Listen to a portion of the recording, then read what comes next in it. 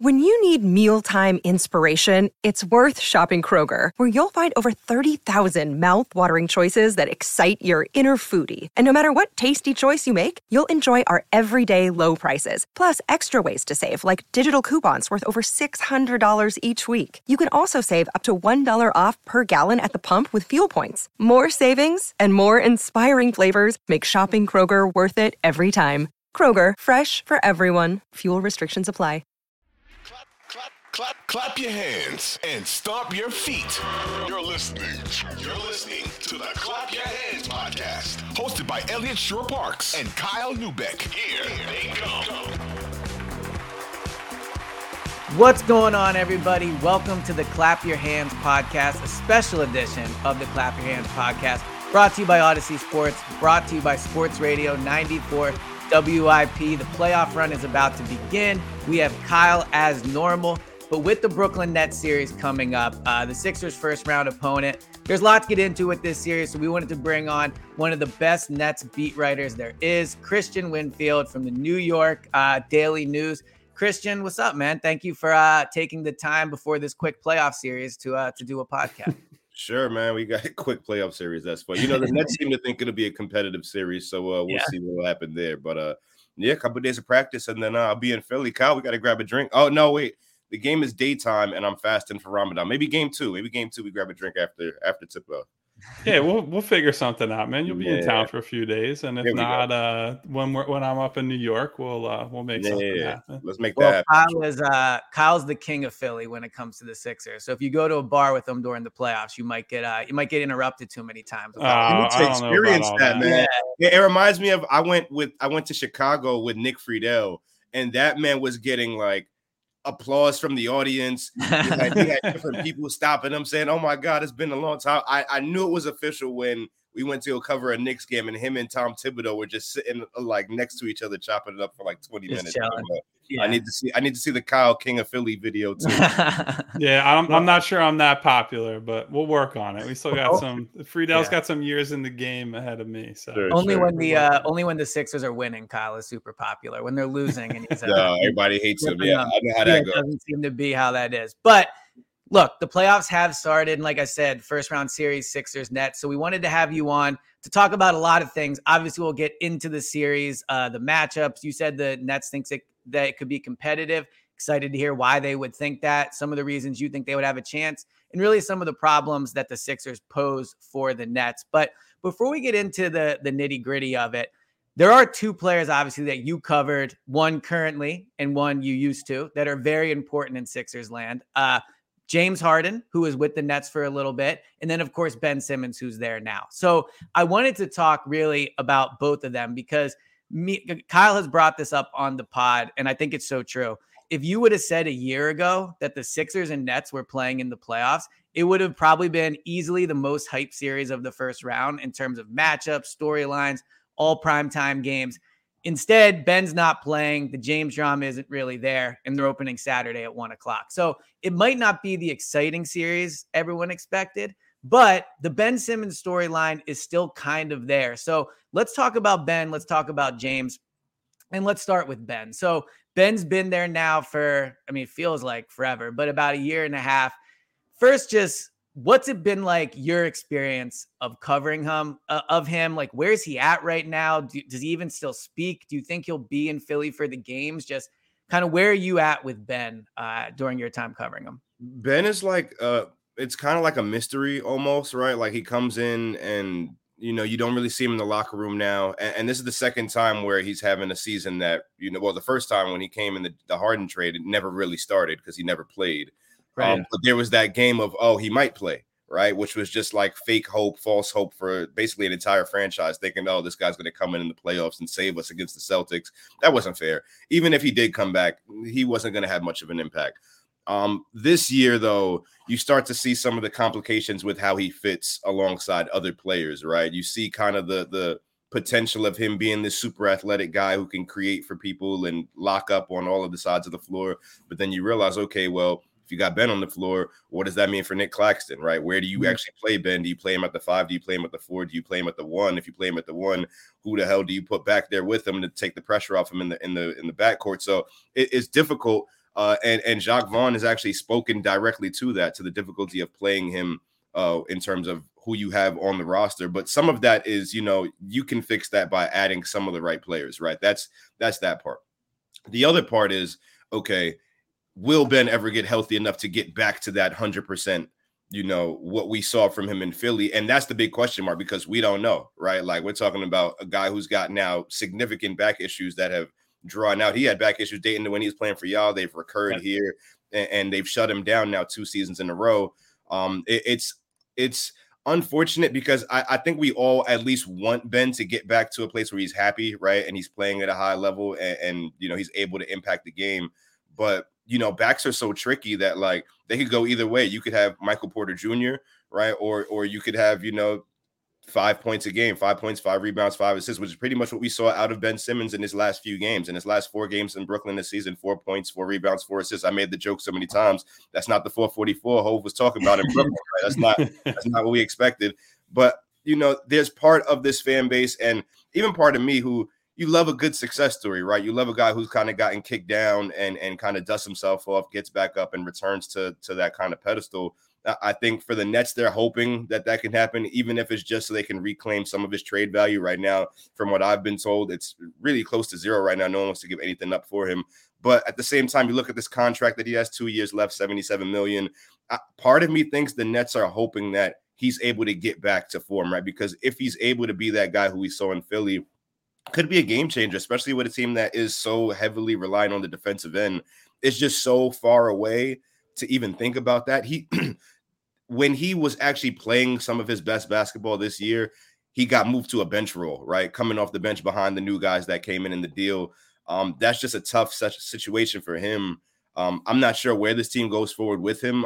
I kind of want to see if he's able to even just become a good basketball player again. And it's crazy that we're talking about him in this respect, but he's just fallen so far from where we're used to seeing him that I don't know. When you ask me what it looks like for him, I don't know what it looks like, because we haven't seen him. We don't see him in practice like that. We don't see him in the locker room. It's a tough situation.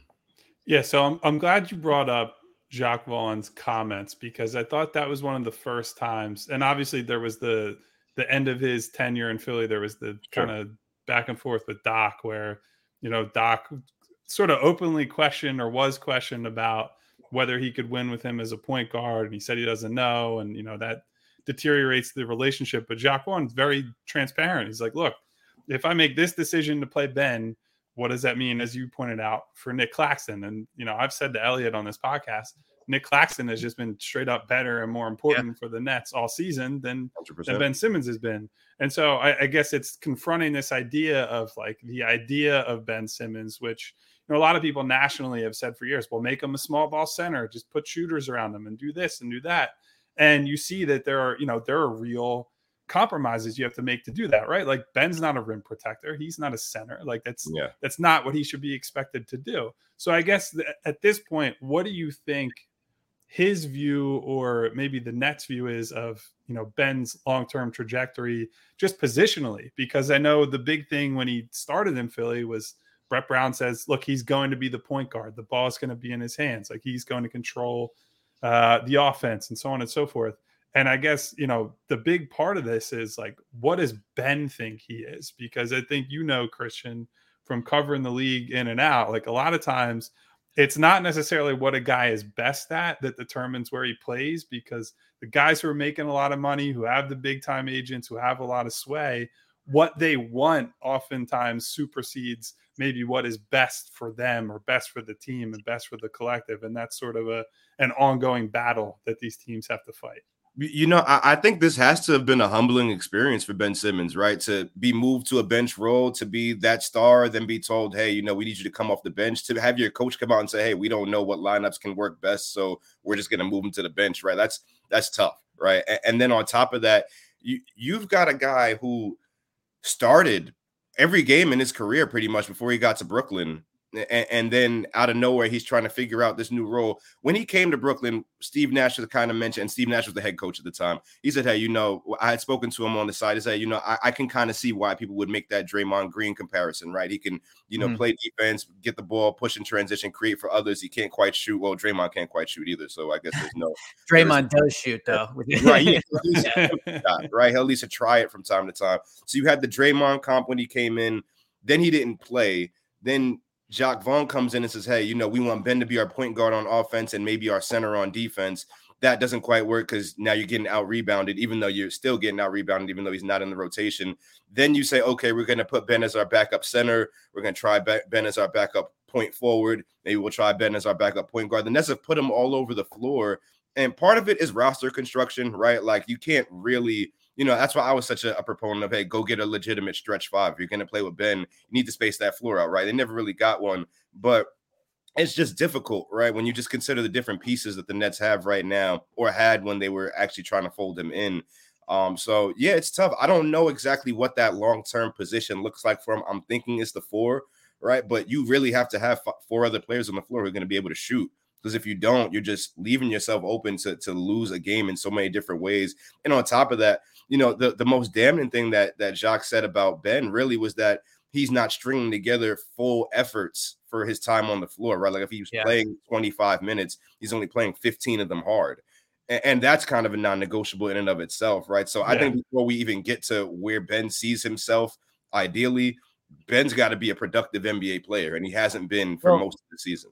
And that's what's so crazy to me. So obviously me and Kyle were both here for the whole Ben thing in Philly. And that year he sat out, you remember mental health was a big kind of just talking point for why he was out, why he couldn't play for the Sixers. And I do think it's interesting when you look at how that's aged. At the time, he caught a lot of heat for, this isn't really a mental health issue. You just don't want to play. Why are you using this serious issue to kind of explain why you're out? But the further we get, and I'm curious to get your take on this, to me, from afar now, it looks like Ben is just like mentally just, I don't want to say gone, but just such a different person. Like what he's been through, where his career is at. I just wonder if, and you're right, the back issue is obviously very serious. I'm curious from your perspective, like, do you think Ben even has it in him to rebound from everything he's been through? And then the second part of that would be, what do the fans think of Ben? Because such a big part of Ben's time in Philly is how the fans, they supported him, but at the end really kind of turned on him for obvious reasons. So where do you see Ben mentally from your time talking to him? And then what's the fans' perception of him? Because I'd imagine there has to be a lot of frustration. Yeah, Ben mentally, I wish I could say that I pick up the phone every night at 11:59 and call Ben before he goes to sleep and talk to me about how he's feeling before he wakes up in the morning. Amen. Yeah. I'm probably the last person he'd pick up the phone for right now. But I wouldn't be surprised if there's some second guessing going on in his head now, given everything he's had to go through in his career up to this point, given, how things kind of unfolded for him this season. Like I said, we're talking about a guy who started every single game pretty much of his career, came to Brooklyn. Now he's out the rotation with the coach saying out loud, hey, we don't know how to best play this guy with the guys that are on our roster. It's tough. I think if any one of us went through that, we'd have some questions of our own game, some second guessing going on. But at the same time, I mean, back injuries are not easy, right? And you have to know that it's going to be a long road ahead of you when you first start. And I think he's got at least a decent circle around him. He's got a great medical staff here in Brooklyn that's walking him through the steps. I'd assume he's at least optimistic of his odds, if not, excited about his ability to maybe put this back thing behind him. But that's easier said than done. Like I said, we've seen guys who the back just recurs. It's almost like a hamstring, right? Like once you think you've gone past it, it's going to come back. So I forgot what your second question was. This is how the fans feel about it. I mean, the trade looks like a disaster. So the fans soured on Ben Simmons pretty quickly. The fans kind of turned on him in that first year when he didn't play, right? When you come to Brooklyn and you're saying, okay, well, I'm going to come be the missing piece. I see Kevin and Kai. We can set them up. I think they're most upset with that, right? If you get a healthy Ben Simmons, maybe Kevin and Kyrie are still here. It's possible, right? If Ben Simmons is 100%, right, and he's this dynamic player on both ends of the floor, maybe Kevin and Kyrie are like, hey, we can make something work here. Clearly that wasn't the case. So I think fans are a little bit sour. Have been sour on Simmons since he got here, since he didn't play the first time around. The issue is this season, he showed us a little bit of potential, right? He showed us he can play hard in spurts. And when he plays hard, he looks good. He's a guy who can, you know how fast he is, Kyle. You know how quickly he can get up and down the floor, how he can create for guys. It's just you don't see that often enough. And then you see the DNP calf or back, and then you see that kind of turn into, it went from he's going to miss 1 or 2 games. So, okay, that guy's not coming back this season. Yep. And now you have fans questioning his mental toughness, right? And we don't know if it's mental toughness, if it's actually the back, he had a nerve impingement, but the fans are kind of sour on him. But at this point, you're looking at his contract, $77 million over the next 2 years. If you were the GM of any team, you're probably not taking that based on what you've seen from him this season. So it's a tough situation. I don't know if the Nets are going to be able to get anything for him this summer, if they're even trying to move him this summer. But I know fans want answers pretty soon. So you brought up Katie and Kyrie, and I want to ask a pretty simple question. Sure. Do you think James Harden was vindicated for wanting out of Brooklyn? Oh, man. With hindsight being 2020. Yeah, it's so unfortunate, man. If part of me wishes the Nets never traded him, right? It all boils back down to how the Nets kind of handled that situation where Kyrie asked, where he says, I'm not getting vaccinated. I feel like, if the Nets say, hey, you can play road games but not home games, maybe we still have a big 3 here in Brooklyn, right? Because that might be enough to sell James Harden out. Okay, this looks good. Vaccine mandate coming in March. Let's see if I could thug it out. If not, request that trade in the offseason. I still think if you wait till the offseason, you still end up with the same or a similar package, getting Ben Simmons back, maybe a couple other guys. Obviously not going to have Drummond because he's a free agent. But that's just difficult. Yes. And yes, James Harden has to be vindicated. Smartest man in the room, clearly. He could be going to the NBA Finals this year. Meanwhile, Kevin Durant and Kyrie Irving are in different towns. It's crazy how that all worked out, though, right? Because once that trade goes down and you're thinking, okay, Kevin, Kyrie, Ben, this isn't a bad trade. But once you realize you're getting maybe 25% of Ben Simmons, it becomes a terrible trade, right? And, I always wondered, hey, did the Sixers was there no physical done, right? Like, was there some sort of medical trail that showed you, okay, Ben might not be ready to play like consistent basketball for the next year and a half? I don't know. But it's tough. Clearly, the Sixers won that trade. I mean, you've got people saying Sean Marks got fleeced, all types of stuff. It's tough. I think so. I think James Harden is clearly the best player in that trade. And if you had James Harden right now versus Ben Simmons with this roster, I think the Nets would have a much higher ceiling for sure. Well, what's crazy about the Harden thing is it didn't look like that for a little bit. Like last year, Harden was not that good. He was still dealing with, to a certain extent, the injury, but he just didn't play that well. He was really bad in the playoffs, which I think sometimes his playoff track record is a little overly criticized. He certainly has had some bad games, but he's had great series as well. I'm curious from your time with James in Brooklyn, are you surprised to see him get back to this level? I mean, you can make the argument he's been top 15 player in the league this year, if not when he's at his best, even higher than that. And in Brooklyn, he certainly didn't look like that, at least last year. So have you been surprised to see him play at this high of a level this year? I mean, yeah, when I was watching him in Brooklyn, he was dogging it. I mean, he was trying to get out of there on purpose, which he definitely was in hindsight. Yeah. But I mean, I think it just goes to show you that when someone's motivated enough and when they have when they're in an ideal situation, they'll work hard, right? Like that's not to say that James Harden wasn't working hard in Brooklyn, but it was clear that there was just something missing from his game. And on top of that, I think it has to be mentioned that year he was here in Brooklyn, that the refs kind of completely changed the way that they were approaching foul calls, right? And I think that went under the radar as something that really impacted his game that he had to work through. That's something we were asking about every other day. Hey, look, they're not giving you these fouls anymore. What are you going to do? And he was pretty much like, I don't know. I got to figure it out. Safe to say he's figured it out, right? There's a balance there, and what that looks like. I also think the NBA may have also maybe become a little bit more lenient on some of those foul calls.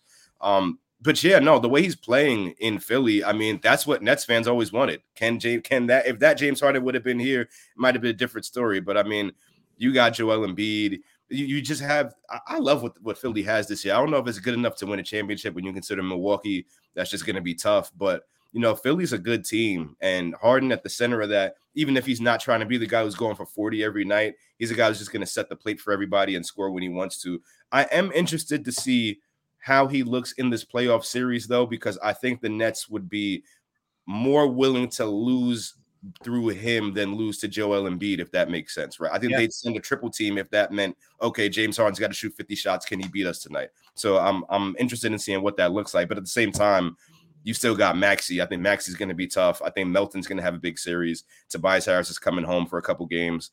I don't know how long the series is going to go. Yeah, so to that point, I guess I don't know how much you've heard from Jacques and the guys on the team yet, but it seems to me on paper the idea is probably going to be they'll switch everything. They can live with Claxton on Harden when they run those pick and rolls with James and Joel, and then they're just going to double Joel anyway. So like it doesn't matter if they have McHale or Cam Johnson or Dorian Finney-Smith, whoever it is, as the primary defender in that action on Joel. The second guy is coming as soon as the ball gets to him. And my assumption is that this is going to be a series where they're going to hit him from all angles. They're going to turn him into a passer, and they're going to say, somebody else beat us. Now, I don't know if that's how it plays out, but to me, that's how it looks on paper. I think Clax has done a pretty good job on Harden when he's defended him this year. I think he sent him to the line quite a few times, but in terms of just defending him straight up and when he actually shoots the ball, Clax has been great. He's been one of the best switch defenders in the league. So, I mean, I don't know if you've heard anything different, but are you assuming that's kind of going to be the plan for Brooklyn coming into the series? I think that's their only hope. You know what I'm saying? You're not going to guard Joel Embiid straight up. I do think we'll see, to that point, a little bit Dorian Finney-Smith on James Harden on Joel Embiid. Excuse me. I think we'll see second-year setter Day'Ron Sharpe maybe get a little bit of playoff action.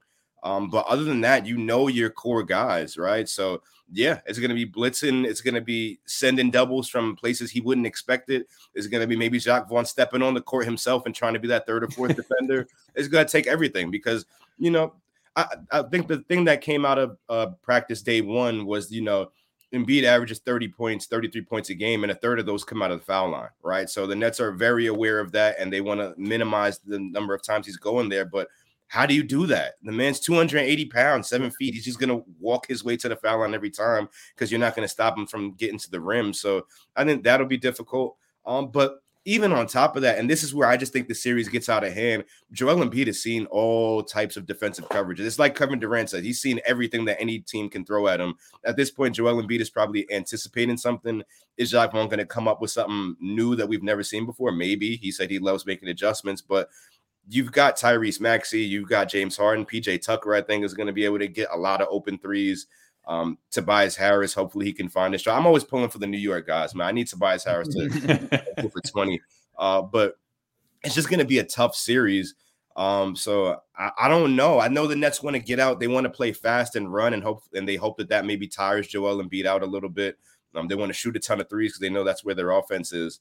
But when you're just talking about their roster, there's no real matchup. And this is probably in all of basketball. Most teams don't have a matchup for Joel Embiid, right? So you got to guard him as a team. That doesn't always work. So what do you do then?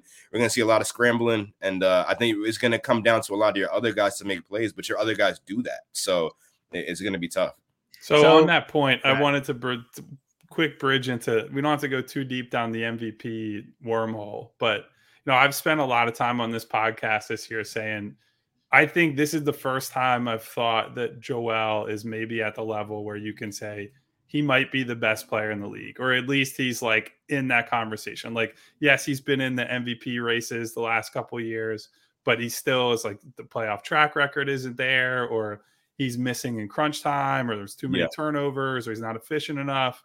And this feels to me like the year that it all came together. So I guess I'm just curious kind of where you see him in terms of the league hierarchy, and honestly, who you think the MVP of the league has been this year, because that's been like the only thing that people care about talking about for the last like 3 months or so. Yeah. So last year I had votes and I voted Joel Embiid as my MVP. Number one. Oh, so now you'll be a friend of the podcast forever. I thought he should have won last year. They didn't. They led with that way. I agree this year. I think Joel Embiid should win this year. It's just difficult to vote for anybody else. I mean, yes, Giannis is always going to have a case. Jokic is always going to have a case. Somehow LeBron is always going to have a case, even this far into his career. But when you're just talking about dominance, there's something about dominance that I like, right? Because it just reminds you of Shaq, and Shaq is one of my favorite players. And it just the ability for no one to be able to handle you, for the help to automatically come before you even touch the ball. love it, right? So there's no way to actually game plan for him other than, sell out. That's what Kevin, I love referring to what Kevin would call defenses, right? I asked Mikal Bridges yesterday, are you ready for what exotic defenses Philly's going to run at you as the number one option? He goes, I don't know what exotic means, but I know I'm going to be the focal point of the scouting report. Let me tell you what exotic means. Kevin Durant would have the ball, and you've got guys from different areas of the court who are like faking to double team him from the corner, and then they run back to the corner. It's crazy. I don't know what he's going to look like as the number one option, but it's interesting, this series. And I'm probably getting off topic here because I forgot what you had asked me. The series is a little interesting because I think it's going to come down to a chess match of sorts between Jacques Vaughn and Doc Rivers. And I think Jacques Vaughn thinks he can take Doc Rivers, where I think he thinks that, it was interesting yesterday. We were talking about the relationship between Jacques and Doc, and Jacques said, hey, I played under him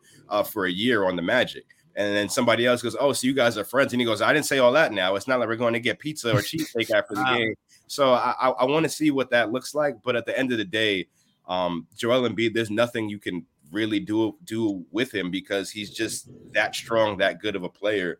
And those guys tend to have their way. So I'm curious what both your perception, then when you talk to people around the league, because in Philly, Embiid can be a somewhat polarizing figure. Like, I think people are happy he's about to win MVP, but at the same time, he's been here a long time. They haven't been out of the second round. If we're being honest, he has not played great in a series that they lost. He doesn't carry all the blame, but he has not been like a 37 point per game scorer in a 7-game series loss. He's had games where he's not been good.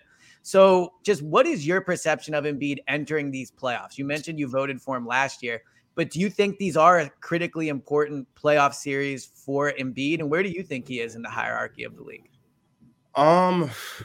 Well, I think it's interesting to think about that for a couple of reasons. Number one, you've got the breadcrumbs of James Harden maybe going back to Houston, right? I think that's kind of like the big elephant in the room. What do you think about that, actually, real quick? Not to interrupt, but I was hearing that, kind of soon after he came to Brooklyn that he might be interested in going back to Philly. I didn't believe it because it was Houston fans and people that were from Houston who were telling me, right, almost sounded like they were drunk. Oh, he's coming back to Houston. I didn't believe. I'm like, no, he's here in Brooklyn about to win a championship. But then when you see he's not happy in Brooklyn, goes to Philly, you kind of start to see the pattern. Okay, well, it's not far fetched. So I think there's merit to that, but I think there's also the fact that, this is also James Harden's, I think, maybe last chance to win, right? If you go back to Houston, I don't think you're going to win. I think you're just going there for the vibes, right? And we know what I mean by vibes. You're going there to be the president, essentially, is what they call him down there. Retire and ride off into the sunset. So I think for Embiid and Harden, this is an important stretch here for both of them. This might be Embiid's best chance to win in some time, and this is definitely Harden's best chance to win since playing with Kevin and Kyrie. So it's tough. How do I view Joel Embiid in terms of everything he went through and whatnot?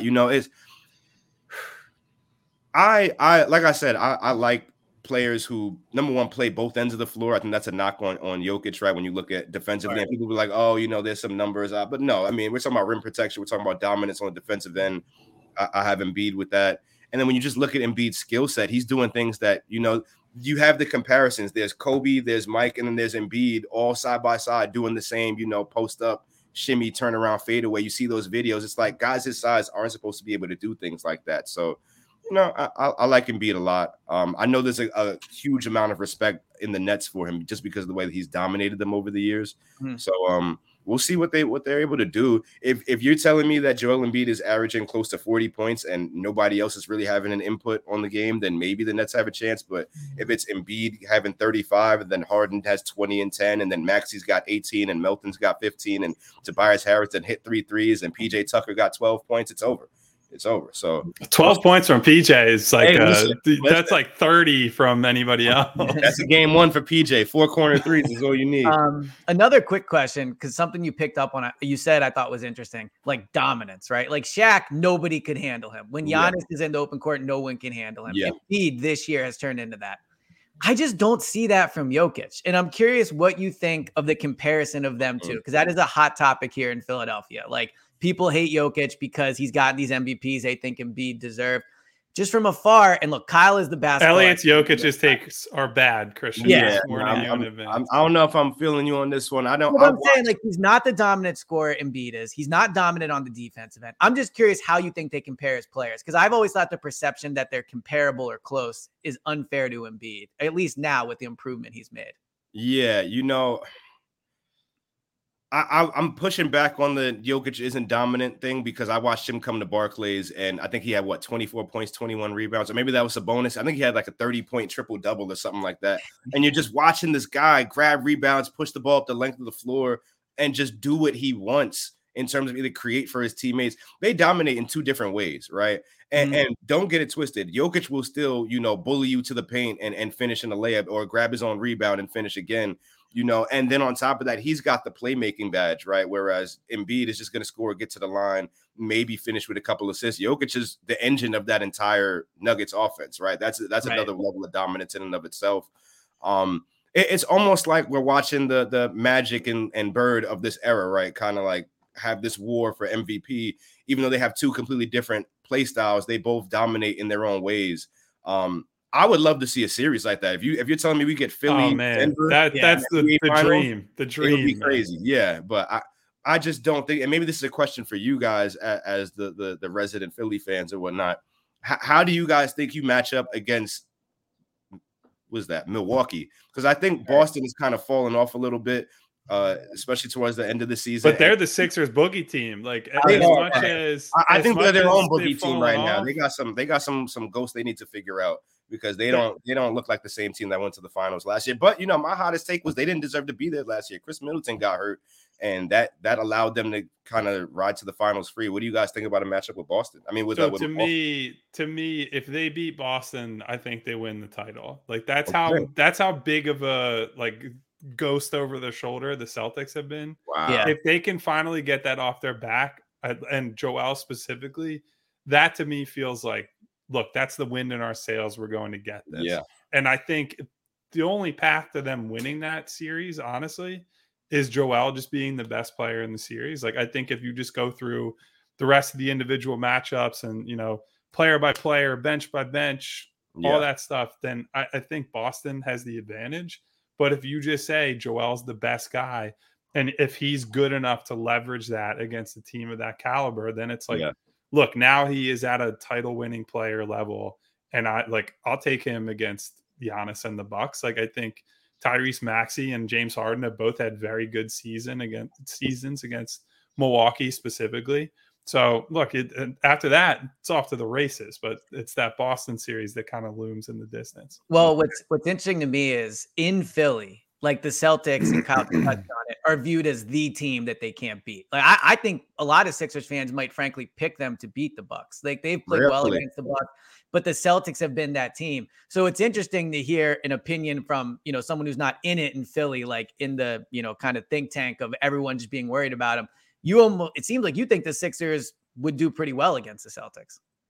Yeah, I like how you guys match up against them in a couple ways. I just don't think there's anything for you guys to do when it comes to the Bucks, because kind of like you guys have all those options outside of Embiid, the Bucks have so many options around Giannis, and they've played around that same core for so many years. It's just like you've got Brook Lopez there too, who guys forget about, can give you 25 and hit 5 threes and swing a series like that. So it's tough, and that's why I agree, with what Chuck said. I know he caught some flack, but I mean, it's really just 1, 2, and 3 in the East, right? And then that series between 4 and 5 is a toss up. The Cavs and Knicks series is the only series I think where it's like, okay, this one can go either way. We know the Bucks, we know the Celtics, we know the Sixers.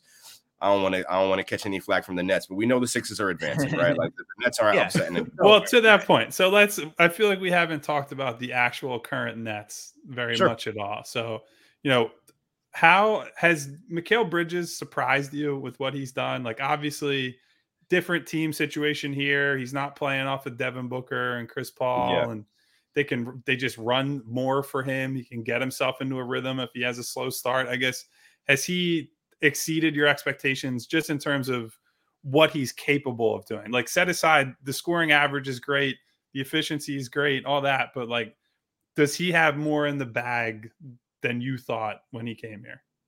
100%. And there was there was evidence suggesting that when you saw the games where Devin Booker was hurt in Phoenix and you started to see Mikal Bridges step up and shoulder a little more of that offensive role, but no one saw this coming. I don't think Mikal saw this coming for himself. His teammates didn't see this coming. Cam Johnson, who came over with him in the trade, said, he obviously saw the work that he put in the back in during the years, but he had no clue that Mikal was going to become this 27 point per game guy.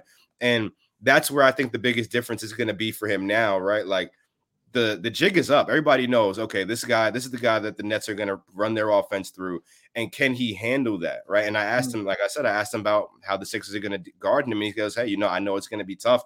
I think it's going to be more than tough. I think it's going to be unlike anything he's ever really faced, because you're in a playoff series now where a team is going to key in on you. And this is your first time really in that seat.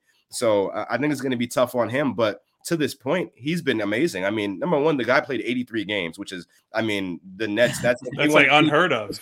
Yeah, if they wanted anything for Christmas, is a guy that's going to be available every game of the year, right? So shout out to him for checking that box. On top of that, he's playing great defense as well. He gets mad when he plays good defense. He wants to play excellent defense every time. He gets mad at himself. It's kind of sick in the head, but it's what makes him him. And then on top of that, his points come within the flow of the offense. He's never really like calling plays for himself or going out of the way to get a bucket. He's running off screens, hitting that midi, doing all types of stuff. So, yeah, I was a bit surprised to see him do this, but it makes sense. He's been moved into this role. He said he molded his game after KD. You could tell by the mid-range jump shots that he takes. But can he have that KD like impact in the playoffs? I don't know. We'll find out. So yeah, it's been fun to watch him though, for sure. So you've covered so many different like iterations of this Nets team, right? The big three, then it was two and all. So this team, like this Nets team, I would guess that most Sixers fans have not seen them play much. They've only played the Sixers once with this current iteration. And I think it was the first game after the trade. Yeah. So for fans that don't know a lot about the Nets, like this team at its best, what do the Nets do well that you've seen them, when they win, that they do well? And what are some obvious weaknesses of this current group?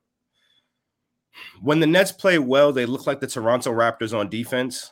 And on offense, they look like one of those old Houston Rockets teams that try to just get up 53s in a game, right? Yeah. And I know that sounds crazy, but the way this team is built, you have about 7 or 8 guys that can get out there and maybe shoot 10 threes a game and maybe hit 4 of them, right? And the Nets are just doing that math. They don't want mid-range jump shots, even though Mikal Bridges is showing he can knock them down. They want you to shoot threes and get layups, right? And they're using that length and athleticism they have to kind of be that kind of like Toronto Raptors light style defensive team where you can switch all that, where we've got guys scrambling, guys are on the string. The defense has come along, right? And I think that helps them a lot, especially in this series, because you're going to have to throw multiple guys at Joel Embiid and everyone's going to have to be on the same page. Otherwise, Philly's going to pick you apart. Offensively, though, this team has been prone to sometimes going cold from 3, which can hurt, especially when 60% of your offense is based on shooting as many threes as you can. But that's going to be their only way forward. You don't have that many guys who can break down the offense. Cam Thomas, I don't know if we're going to see him play playoff minutes. He might, but he's fallen out of the rotation. Why? Because, Jacques has said it 2 or 3 times. Just because Cam goes for 40 doesn't mean that's going to help the team win. It just looks nice on his stat sheet. So it's difficult because you see a team that's trying to figure it out in real time, but you also have to remember, hey, they were just assembled, a couple months ago, and they're still trying to figure it out. Defensively, they have a lot of promise. Offensively, I still think they need another 1A type player for this team to really be that push in the playoffs. But it's a fun story. It's a fun team. They think they can win. They might be able to steal a game. I think if they're able to steal a game in Philly, one of these first 2 games, then it becomes a series, right? Because if you're going home and you're telling me that the Nets have a win, they have all the confidence in the world. But if you're coming back to Brooklyn 0-2, I don't know how they bounce back from that. Well, and if you're ever looking at a scenario where the road team might win, it's the 1 p.m. first game of the playoffs start after all these guys have taken over a week. All the starters have not played. The last game they will have played is last Thursday in Miami. So you're talking about a week and a couple of days since their last game. They'll be a little out of rhythm. Their sleep schedules are fucked up. Hey, they're rigging it for the Nets, man. You love to see it. Well, I'm not even saying that's just what it is. And you look at favorites in that kind of scenario. I feel like I saw the Toronto Raptors with DeRozan and Lowry lose that specific game maybe like 8 different times. So look, I get it. That just kind of comes with the territory. So if the Sixers lose game 1, I'm not going to be shocked. But well, I was going to say, do you think, sorry, not to interrupt, but like when I look at it, I see a Nets team where I think in some ways it's the perfect matchup for the Sixers. No playoff experience, like don't really have a legit guy, all that. But on the flip side, they have no baggage. Like the Nets are coming in with nothing to play for. They are playing with house money. They can come in, they can lose 4-0. And frankly, it's still probably a successful year in some ways, just because you have Mikal who's played well. Do you sense that from them? Like, do you sense almost a carefreeness of, you know what? Like it's all on the Sixers and we'll just kind of go in there and not have those expectations? I don't know if I would call it carefree, because this team, like I said, they don't necessarily believe that they're underdogs, even though they're the number 6 seed. They have this, I don't want to call it delusional confidence about them, but it is kind of that in a way where they feel like all athletes have delusional confidence. Yeah, some more than others, right? But like this team really feels like they can push the Sixers for whatever reason. I don't know, because when you just line it up player for player, it just leans so significantly in Philly's favor. But I think the players have ultimate trust in Jacques Vaughn, which just shows, where they came from the beginning of the season playing for Steve Nash and the dumpster fire that was. Jacques done a great job with this team. So, I don't want to write them off. I think some people are saying sweep. I don't know if it's a sweep. I think the Nets might be able to get one game, but I just think the Sixers are going to just be that type of opponent where what are you going to do when Joel Embiid is coming up and down the block every single time and there's nothing you can do about it? And then when you do try, someone else is going to score on you. It's going to be difficult. But credit to them, at least outwardly, they seem confident. So we'll see what happens. So I guess on the Mikal front, applied to the offense, while he's taken this leap forward, why do you think they're still struggling? I want to say they're bottom 10 in offense since the roster was assembled. Obviously, assembling a roster on the fly, there are always going to be a lot of quirks. Like you're not expecting them to be top 10 team on either end of the floor with that little time to gel. But I guess with him taking this big leap forward, why do you think they're still kind of lagging behind on that end? Is it just as simple as they just don't have enough creators? They don't have the guy, quote unquote, to kind of lift them up when they go through these tough stretches? It's a little bit of that. It's also, guys are still, well, at least for most of the regular season, I would hope they figured it out now. They were still trying to figure out where they fit in, right? You had 4 new starters that all came in at the trade deadline, right? Trying to figure it out on the fly. You had guys that were starting that got moved to the bench, trying to figure out where they fit into the rotation. And then you had guys like Dorian Finney-Smith, who was shooting something like 40% from 3, couldn't buy a bucket, couldn't hit an open shot for quite some time.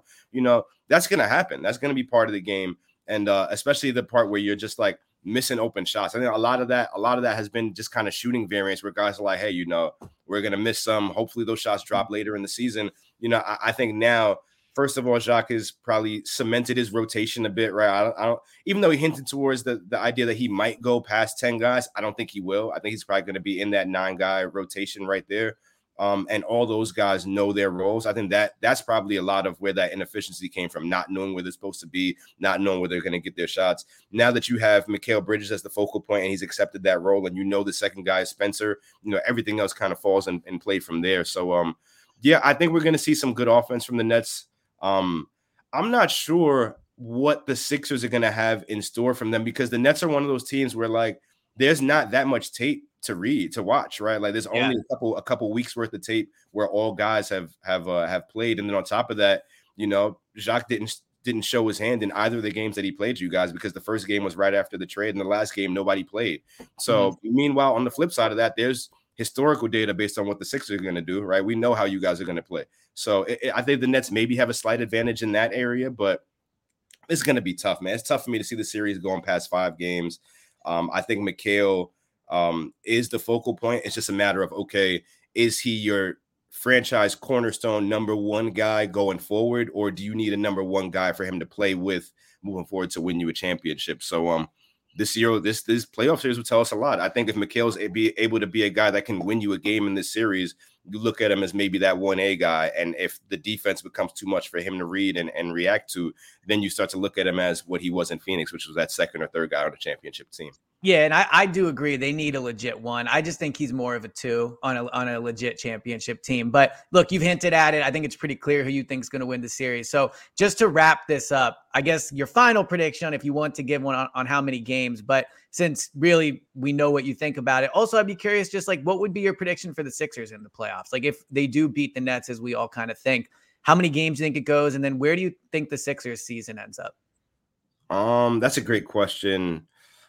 I mean, you guys seem pretty scared of Boston, so I don't know if you're getting out of it. Don't seem like you guys are making it past that. But I think I'm a little bit more bullish on Philly than I am Boston this year, just because the way Boston kind of fell apart in the second half of the season. I feel like last year you watched the opposite, right, where they started off slow and then went the second half of the season and kind of just like lit it up from there in terms of Boston. This year is the exact opposite, and I think Philly might be able to capitalize on that. So we'll see. I've got Philly, at least right now, I think Philly will get to the second round. I was taking them over Boston, but now that you guys are kind of cold on that idea, yeah, people aren't going to like this. Yeah, we'll take you guys out in the second round again. Apologies. All right. Listen, that's been where I think that it's as simple as they need to beat that team and they have to prove to themselves they can do it. And then the whole world just kind of opens up for them. That's where I've been. I'm here for it. I want to see Celtics fans' tears this summer. So let's see. Let's have them out in the second round. Look, between saying you voted for Embiid for MVP and saying you want to see Celtic tears, I think you're going to be a very popular man when you step in the Wells Fargo Center on Saturday for Game 1. So that's kind of like that tweet where you have two different people and the handshake and what they come together for. That's probably New York fans and Philly fans hating Boston fans. So yeah, that'll do it. Exactly. All right, man. Well, look, thank you so much for coming on. Super informative. Excited for the series. I'm sure we'll talk to you throughout it, but thanks so much for coming on. And look, it'll be a fun series, and we'll maybe talk to you later on, man. Hell yeah, Kyle. Let's go grab that drink. You know Get that drink, whether it's in Philly or New York. We'll figure it out. Oh, if it comes to New York, we might have to grab more than a drink, brother. Oh wait, no. You're a family man? Never mind. Yeah. Well, look, good news. I'm not. So we can do some drinks if not. So, all right. Thank you guys, everybody, for listening. Appreciate it. Make sure you hit that auto download button to get the pods first. And we'll talk to you for a preview of the series on Friday. Oh, man.